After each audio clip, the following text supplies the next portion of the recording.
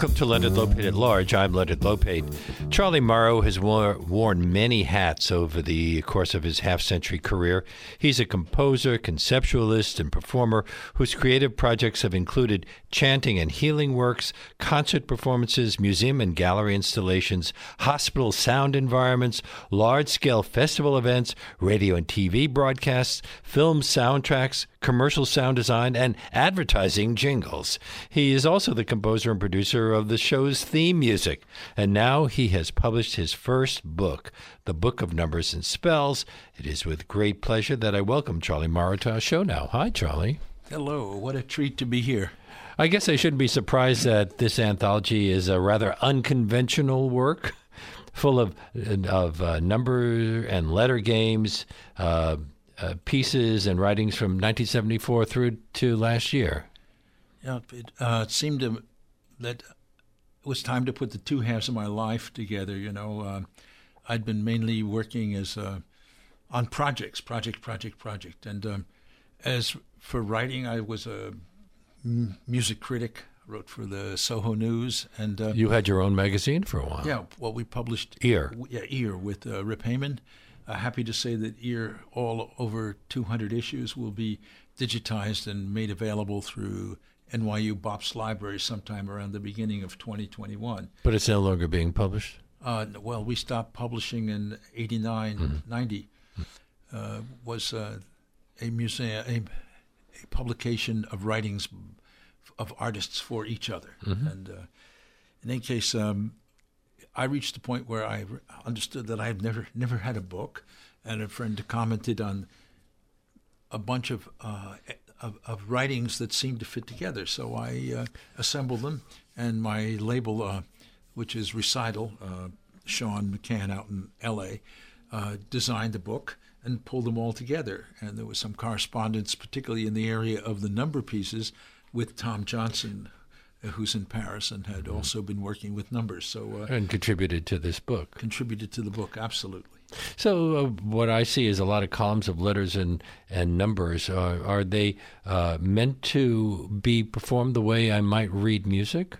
Very much so. A lot of the, starting with the number pieces, which are the ones from the 20th century, a lot of my pieces had kind of hidden in their structures numbers, or they had rhythms. So the rhythm of the count would hold it together. So the number pieces are designed to be either read silently to yourself or out loud. And you say that for a musician, counting is part of the job. It certainly is. Otherwise, you don't count. Well, everything. You have to know a little bit of math even to do simple 4/4. Yes, I was reminded of that recently. It's been many years since I sat in an orchestra as an orchestral trumpet player, but I was in. I've been living part-time in Finland over the last several years, and I had the opportunity to play second trumpet in a local amateur symphony orchestra, and it is hard. Most of the time you don't play, and then when you do play, it's often very tidy little licks that you cannot screw up on. And breathing is really an important part. That's also part of the counting, isn't it? Absolutely. I think when you're playing a trumpet, you play bugle as well, which is a harder instrument to play. It's true. I do very much like instruments. When you were a kid? When I was a kid, yes. So now, this is printed in a limited edition. Can it be downloaded? At the moment, you can place orders from the publisher, Recital, and I'm not sure if he's got a download yet, but there should be, absolutely, because the limited edition, we're all signed copies, but we do want people to be able to download a copy. So if you don't find an exact order form, and I think there is one on recital.com. You also have a YouTube channel? Not at the moment. No, you did? I did. Well, there's channels of existing work, yeah. Your book includes a wide range of works: shamanic-inspired dream chants, animal language events, performance pieces based on modern signal codes and ancient numerologies, soundscapes derived from the new wilderness of urban spaces and the old wilderness of Arctic tundras, recompositions of familiar repertory works and of long neglected or forgotten chants and hymns, works for multiple mass single instruments, ocarinas, tubas, cellos, harps, international radio events, and celebration of winter and summer solstices, all in 130 pages. Oh, wow. And have I left anything out? You've got mainly the blueprints for these things. You can find from Recital, it's www.recitalprogram.com, this and other publications with the sound from some of these larger events. The poet and your sometime collaborator Jerome Rothenberg writes that you are, quote, both the leading proponent of an active ethnopoetics in avant-garde musical performance and a master of new technologies as they come into contemporary practice. So can you break that down for us?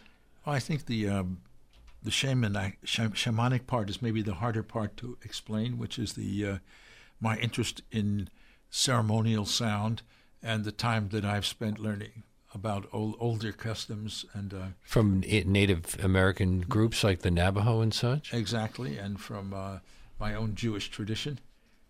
I was reminded on the plane over from Helsinki, a young fellow from a Chabad in Paris came and sat next to me. He said, "Do you mind if I lay tefillin?" Mm-hmm.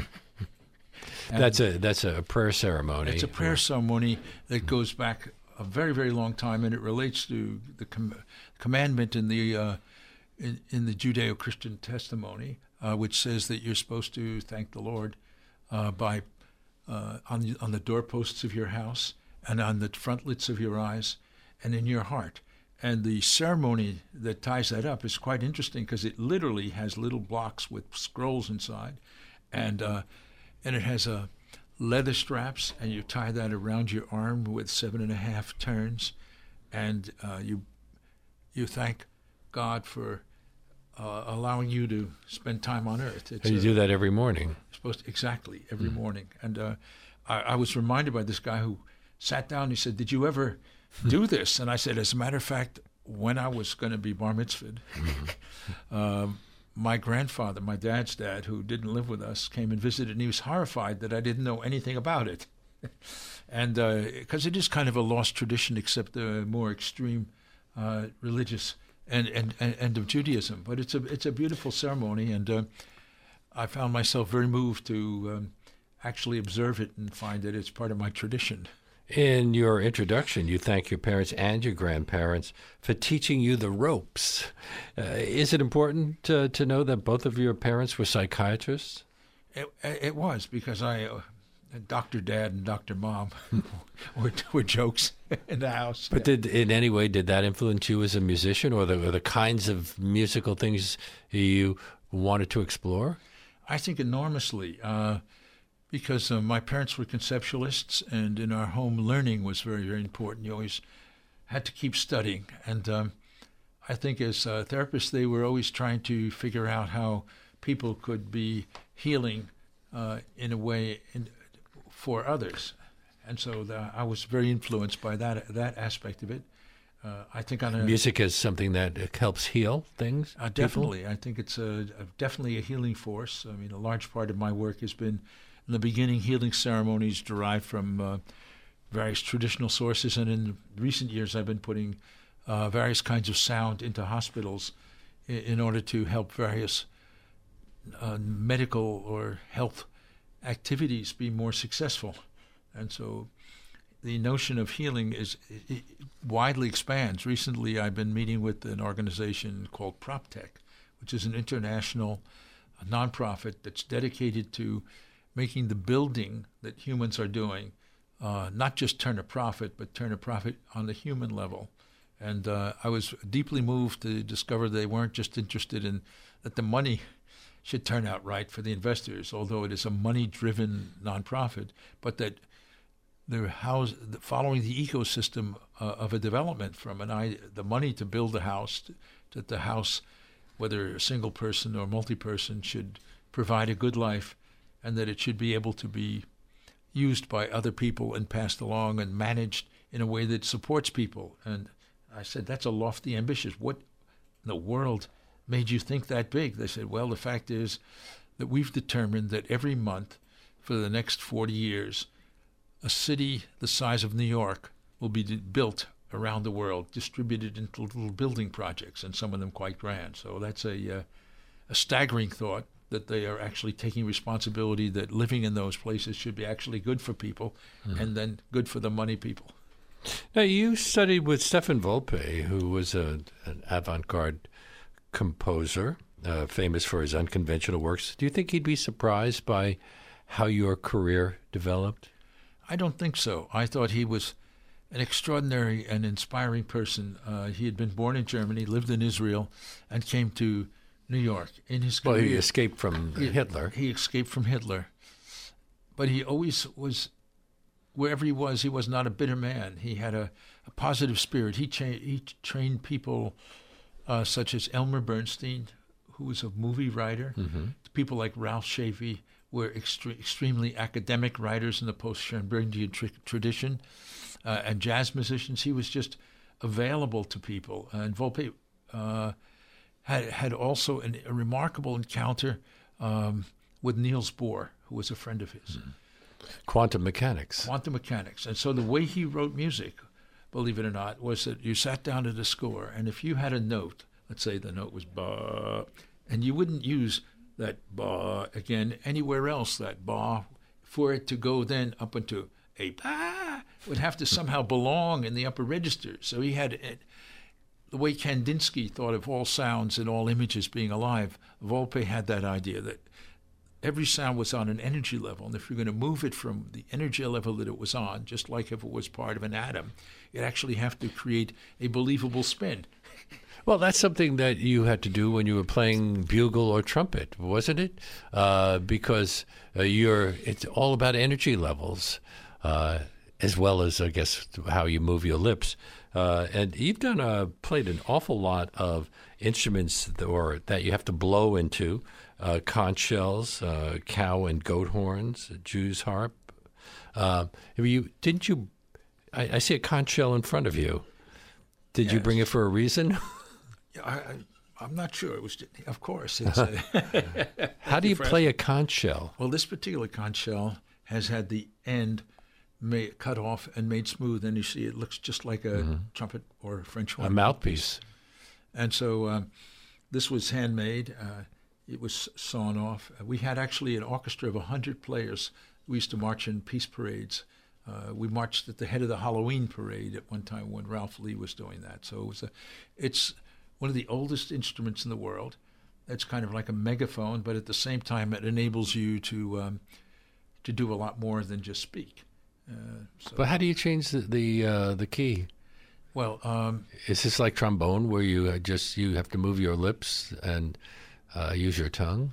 Exactly. The key to it is the combination of pressure from your lungs and then the way you hold your lips, so that whenever you're playing a brass instrument, whatever you're doing is an amplification of buzzing.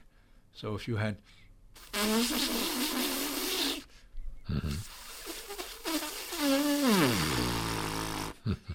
So I was taught as a trumpet player by a guy who had spent his life in the orchestra pits of North New Jersey, and his name was Sam Martinique.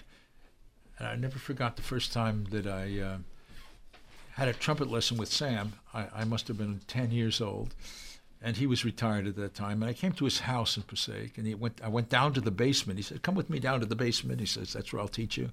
And he had a cornet, beautiful silver-colored cornet, that hung up to a water pipe, a cold water pipe in the basement.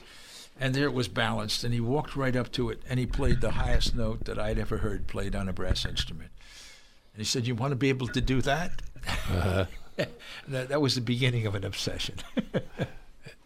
And of course, brass players talk about having chops, because that's what allows you to do that. Yeah, exactly. It's all about. So could you give us an example on the conch, or am I pushing this, or did you have plans to talk about that later? No, I think I could conch a little for you. So, Okay, well, first let me tell people that my guest on Leonard Lopate at Large right now is Charlie Morrow, and we are talking about his career and also his new book, which is called The Book of Numbers and Spells.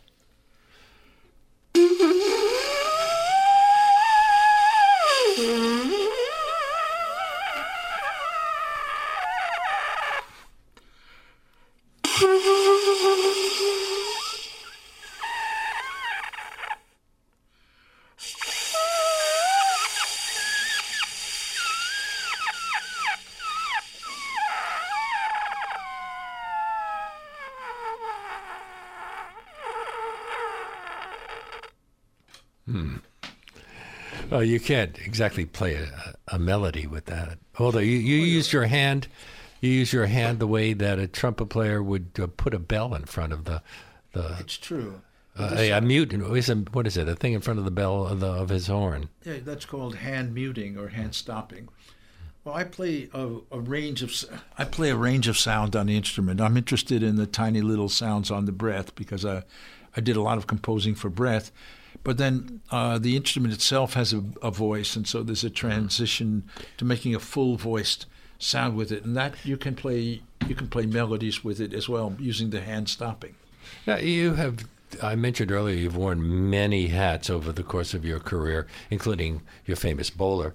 Wasn't Art Garfunkel one of your classmates at Columbia College, and didn't he introduce you to the commercial music business? Yes, I was fortunately at a graduates party. I think it was a year after we graduated from Columbia College, and Art was there with Paul Simon. He said, I've decided, even though I'm going to be a math teacher, that I really, Paul and I had a lot of fun in high school, and we have a chance to record now. And, one of our songs we recorded for Columbia's now is suddenly got a lot of airplay, and they sang quite a few of their songs just for a small group of us graduates at Columbia.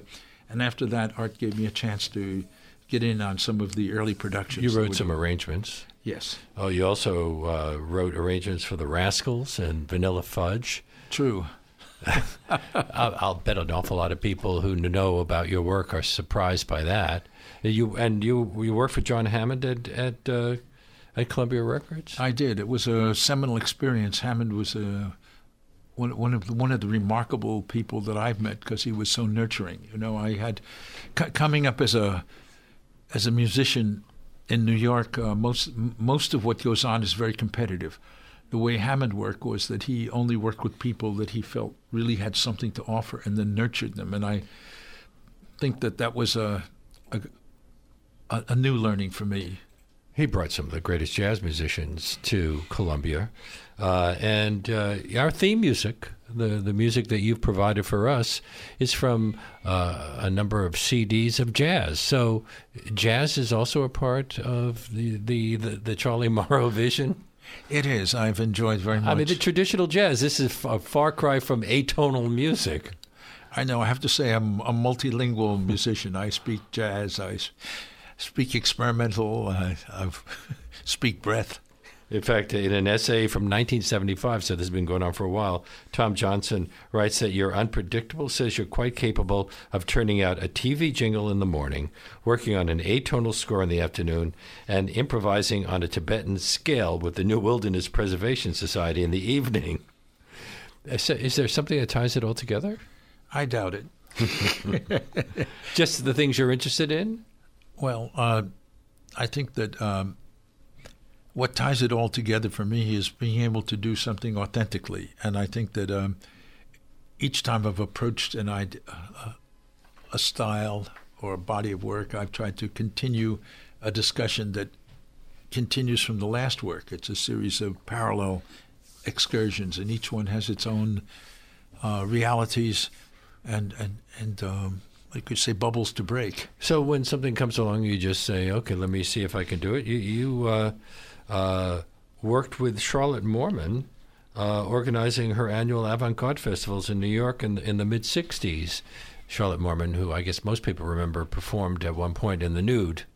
It's true. I had met a guy named Norman Seaman who was a expert concert promoter. And one of the things Norman did was that he had a club, so he could always fill seats in his concerts. So he gave opportunities to people to play in good halls for a fee, and then he had an audience. Some of them would pay money for tickets, and others he'd give away tickets. So he had this spectrum that amounted to a good business. He ran his whole business from a room the size of this studio, and he introduced people. He introduced me to Charlotte and said, "Would you mind? Could you give Charlotte a hand? She's not very well." And that was I think what was extremely motivating to me when I did meet her.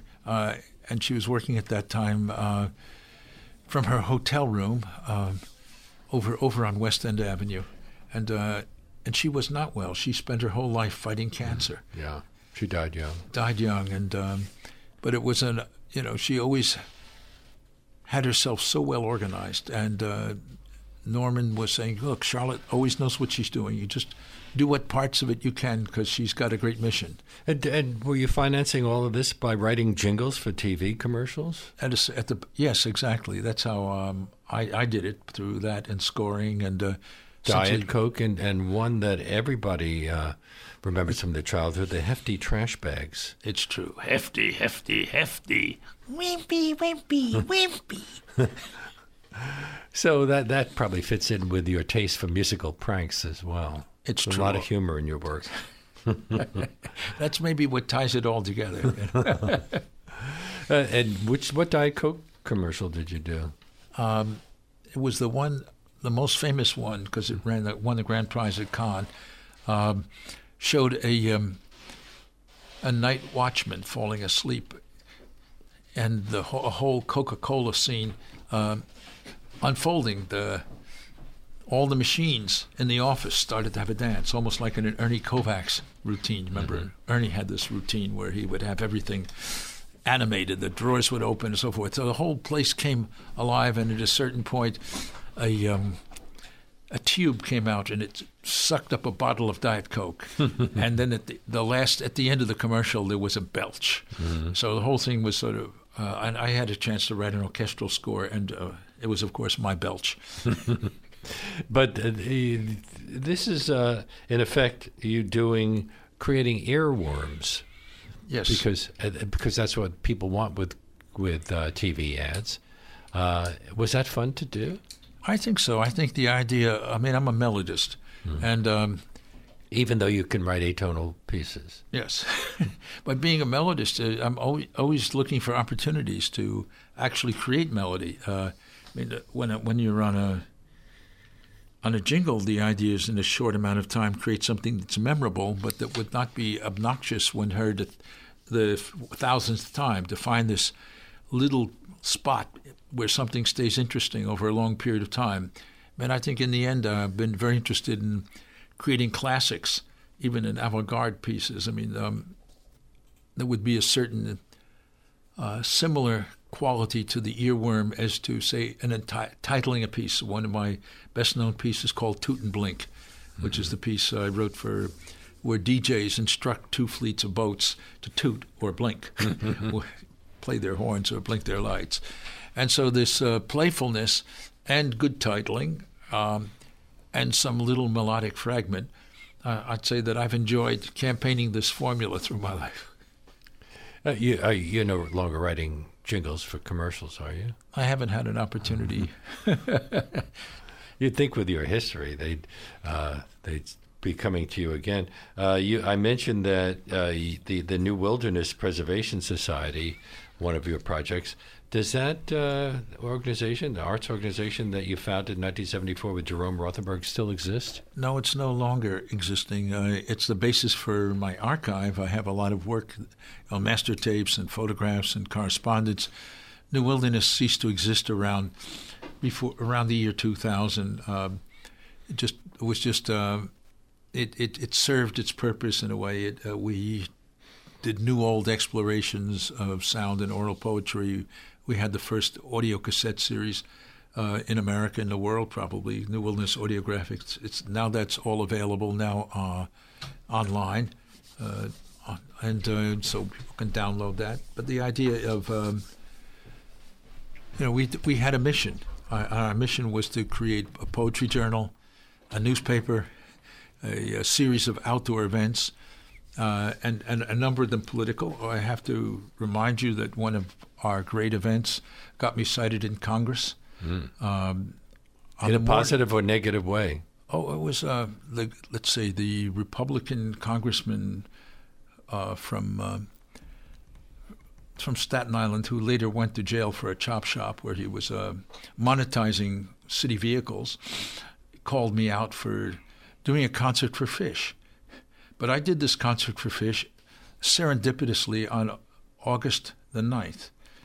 The night before, an unknown man called Richard Nixon made himself very famous by abdicating the phone. What? Tootfish. Yes. Tootfish? Is that what we're talking about? Well, you're talking about which fish did we? Yeah. I think it's called a tootfish. It's close to. You're very close to it. And Nixon. That was just around the time that Nixon resigned. Well, he resigned on Thursday night. Friday morning, we'd arranged to do a concert for Fish. And I had a very good press agent at that time, a guy named Morty Wax, who thought it would really call attention to the environmental work I was doing. I was doing events for the city of New York in the parks. And it did, because once Nixon resigned, there was this period of time between our event, which was like 7 a.m, and noon when Ford would be sworn in. So there we were doing a concert, and everything that was press showed up out there, and we were an international news item. And I think I'd love to play that piece again now. Of course. Well, first let me tell our audience that my guest is Charlie Morrow, and we're talking about his long, complicated career, but also announcing that he's published his first book, which is called The Book of Numbers and Spells, and it is from Recital 61.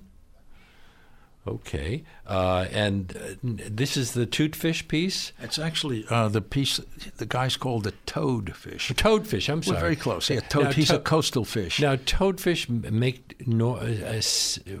create music of a sort? They certainly do. Toadfish do. They're sometimes called sailorfish. They're famous on the West Coast because they could be heard from underwater even. But the way that I got interested in the toadfish because it was similar to patterns I'd heard in field peepers out in the woods.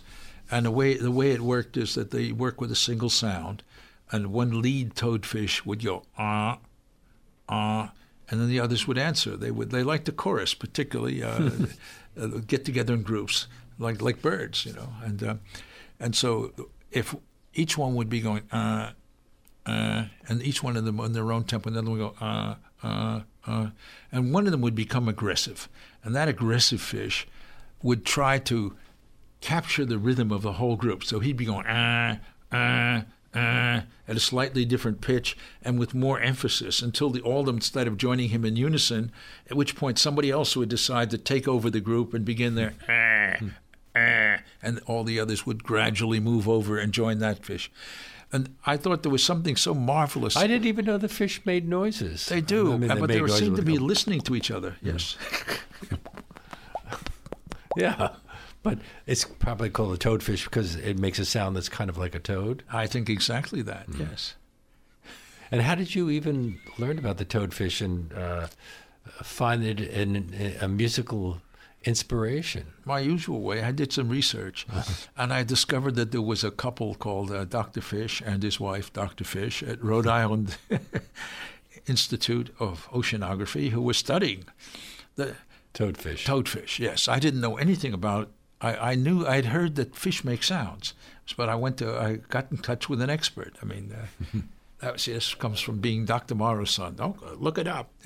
Find somebody who knows what they're talking about. This whole authority thing is very big in psychiatry and in psychoanalysts. So I found an authority, and I learned that it existed, and It's you can find quite a few examples now of toadfish and sailorfish online these days.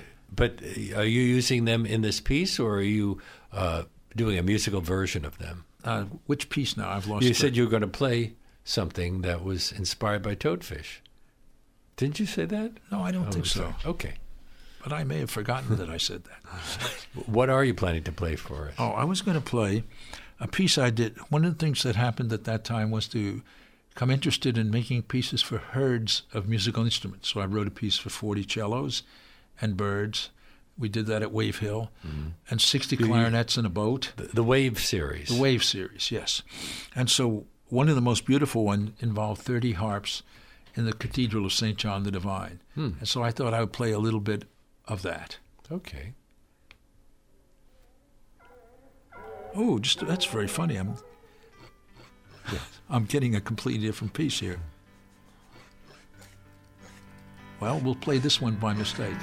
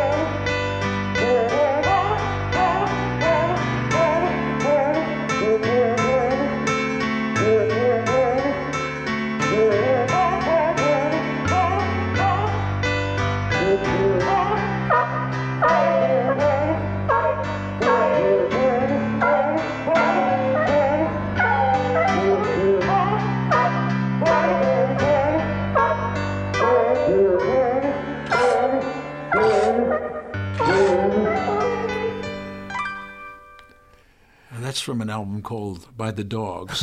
I'm not surprised.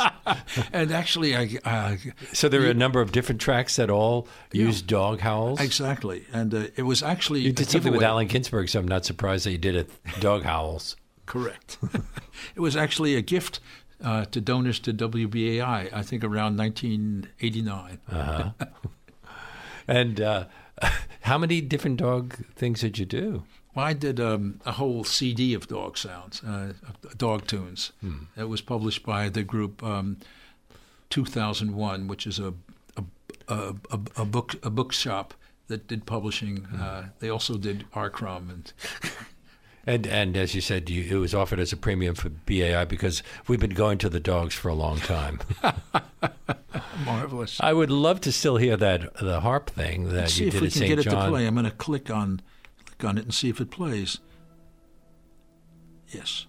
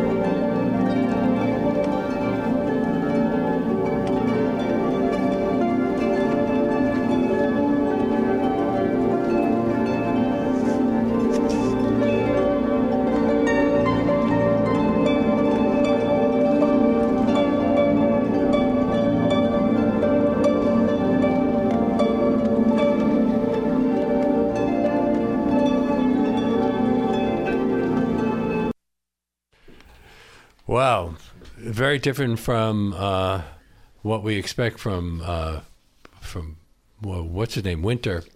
Is it Paul Winter? Paul Winter, yes. Well, when he's at that church, how important is the place something is performed in to the success of a piece? I mean, did you think about the acoustics of the church when you were composing that?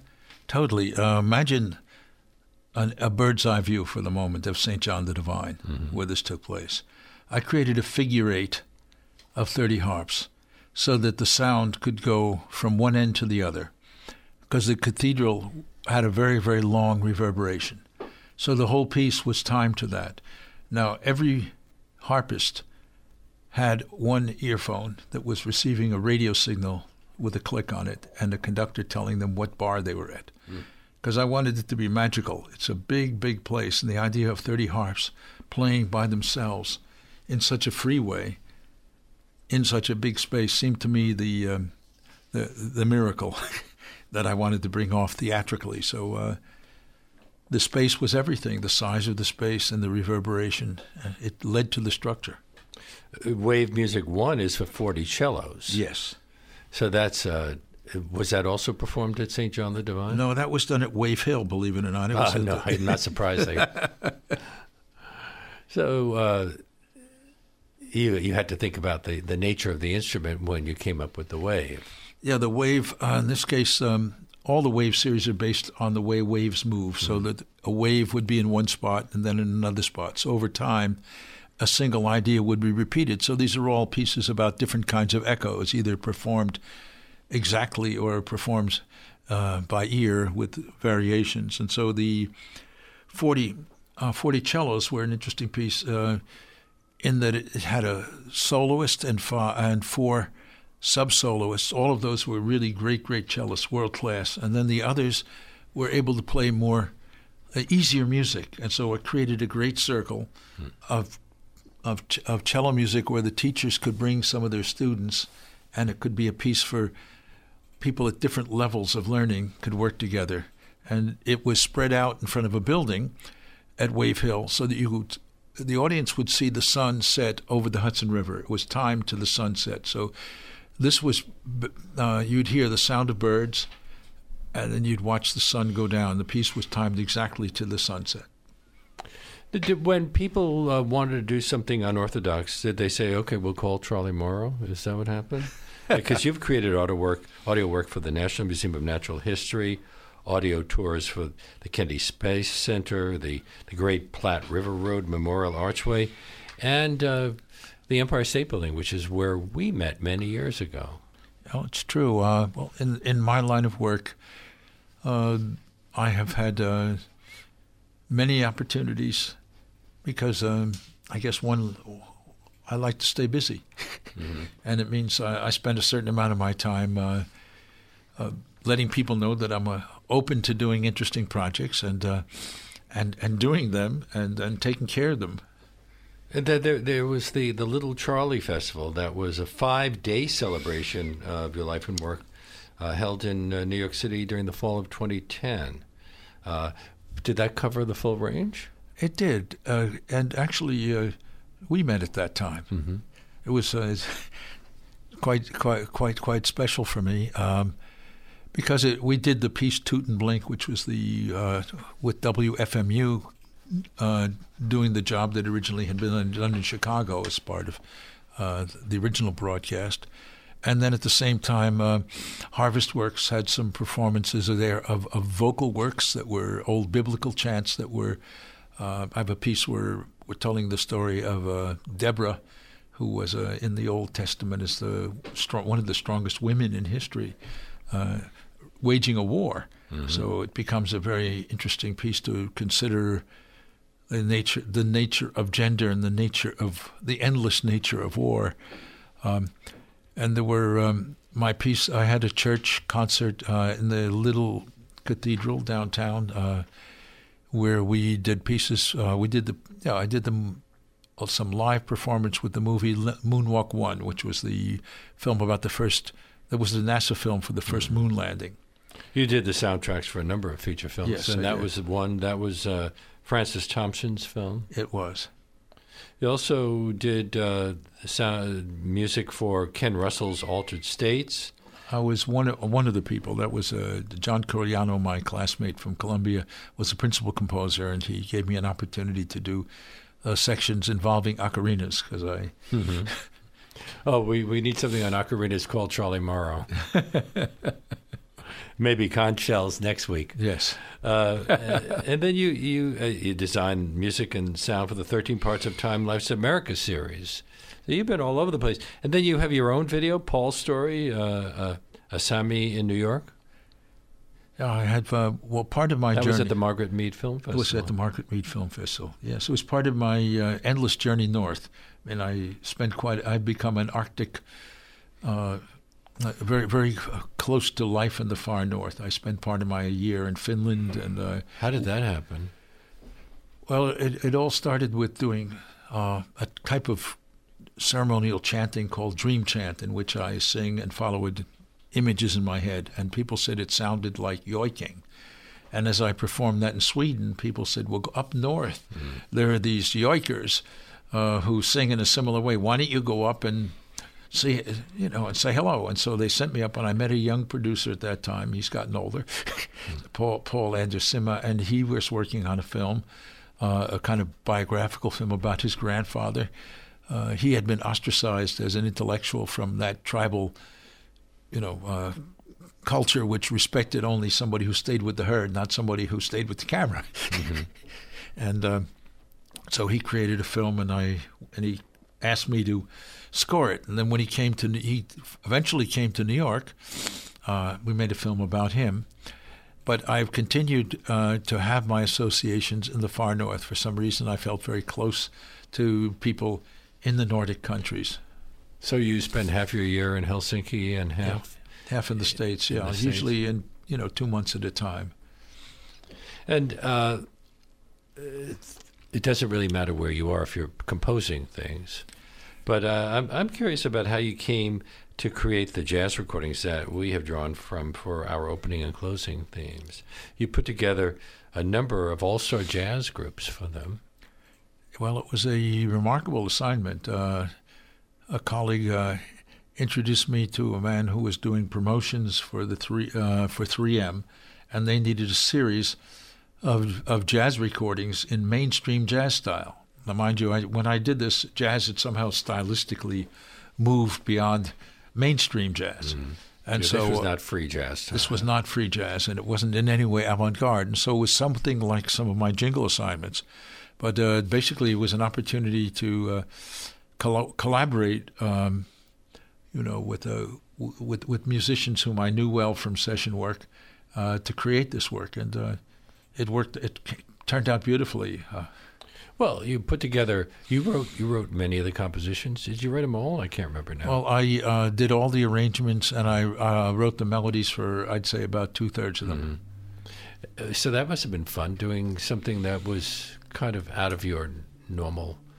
Yeah, it was a lot of fun. I do enjoy challenging myself by being out of my, out of my sweet spot. And then, of course, it helps when you hire some of the best musicians in jazz. Yeah, it more than helps. Who did you have on those? Well, I think the most remarkable relationship was Buster Williams.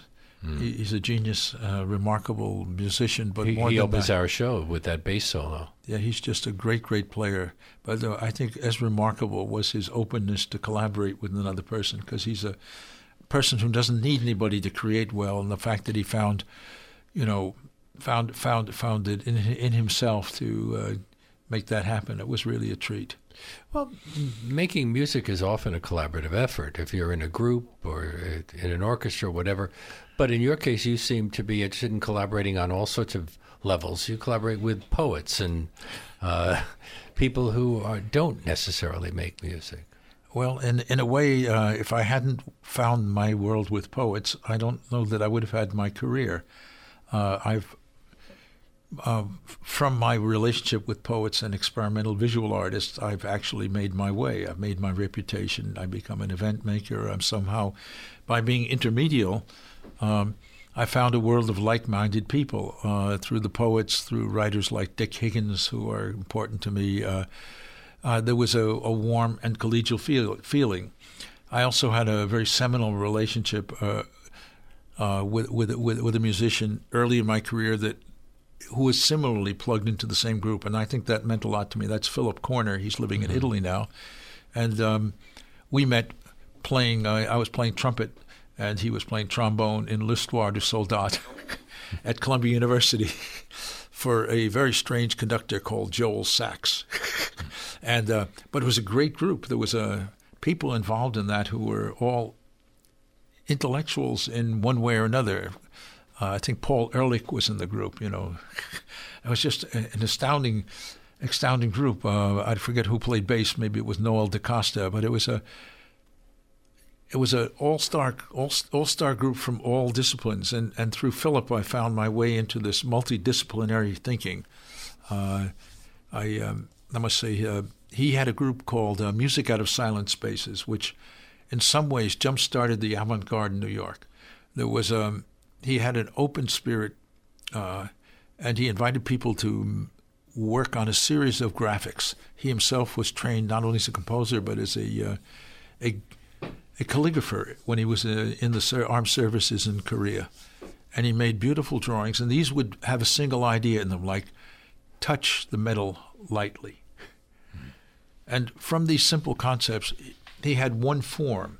Every single session would be the same, where you would lead from sound making to a quiet place in the middle, a meditation, and then come out again.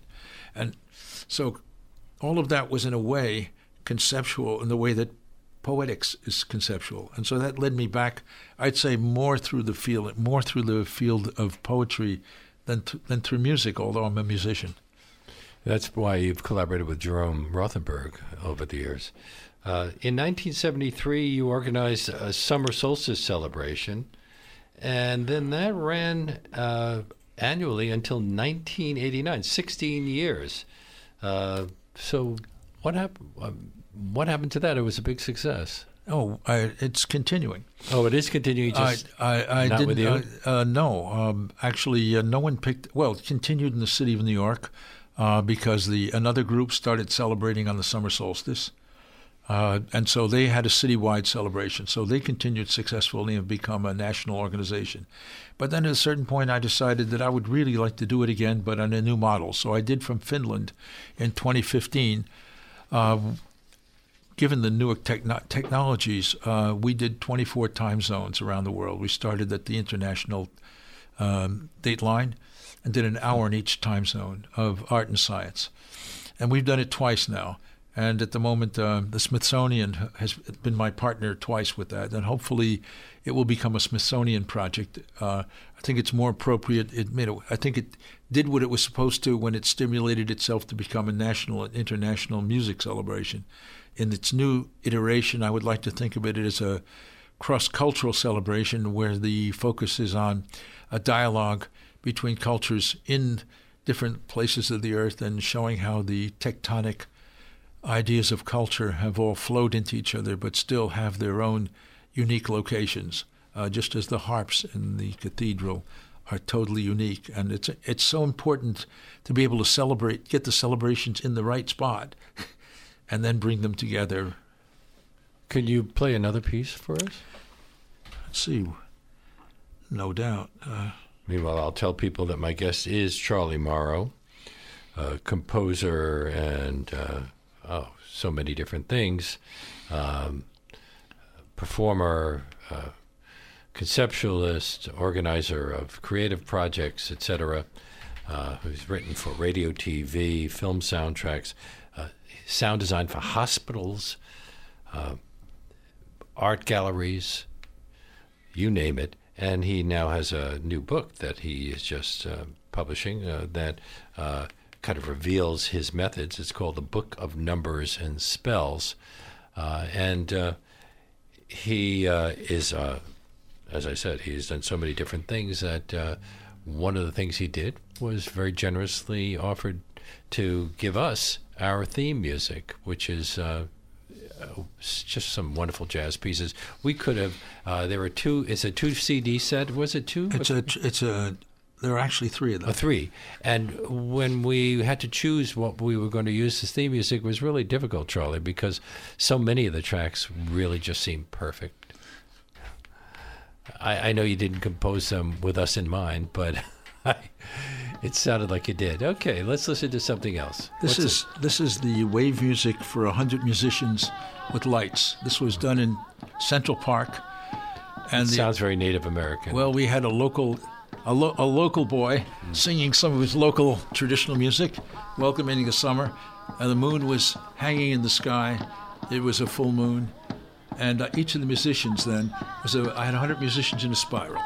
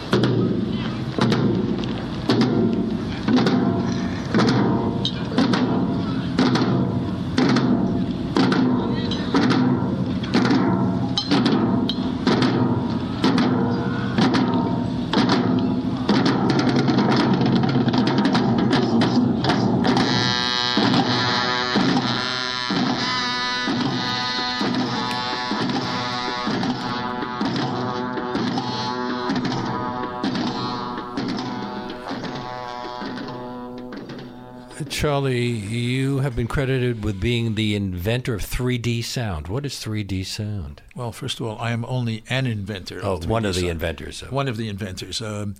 What I've developed is called a method for producing immersive sound, 3D sound, and I have 2 patents in this field. One for architectural reality, and the other one for virtual reality use. And so it goes into buildings. It can go anywhere. I mean, the idea was.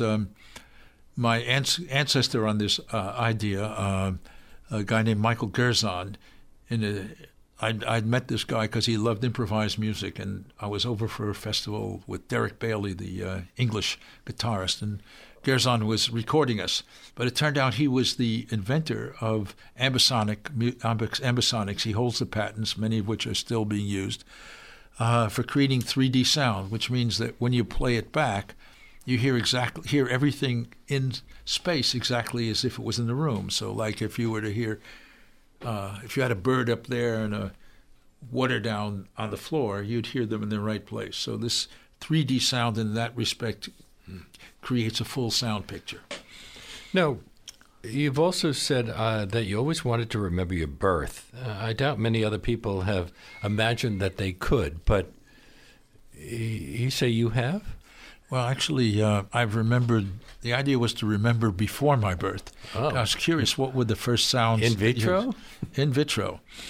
So I think I had built a sound studio, and in the experience of using the chanting voice and the breath, I was wearing headphones just like I am now. When I built my first sound studio on West End Avenue, I was thrown back into my memories, and I recalled what being part of my mother's operating system, so to speak, and hearing sounds from outside me, outside her. Later on, I recreated this for German radio, and they had a series of nighttime experimental music, so I created, the sea within my mother. But the idea was that I remembered exactly where my whole body was like an ear, where I felt every vibration coming all through me. I'm convinced everybody can get back to this because I think that we all have those memories in our body. And I think But we don't have words. We didn't have words at the time, so it's hard to conceptualize them. Absolutely. But I worked it backwards. I remembered what it was like to be born, because it was such a violent experience of being kind of in a meat crusher. And then going back beyond that, I found I was able to remember when my eyes only saw flashes of light, and before that, when my ears would hear sound. And I think that the immersion into the world of air is the dividing line. If you want to take this journey backwards, remember what it was like to smell air for the first time. My experience of it was very easy because the doctor that birthed me stank. He had horrible BO, or at least I had never smelled anything. And let's say whatever he smelled like, I hated it. And it was, I think, made me a gourmet in life. It started out with something I didn't like. Charlie, it's been such a pleasure having you on our show. And we're going to go out actually with some Charlie Morrow music that we play every show. So thank you for being my guest, and thank you for providing us with this wonderful music for our theme music. It's a pleasure to be here, and thank you for the wonderful discussion.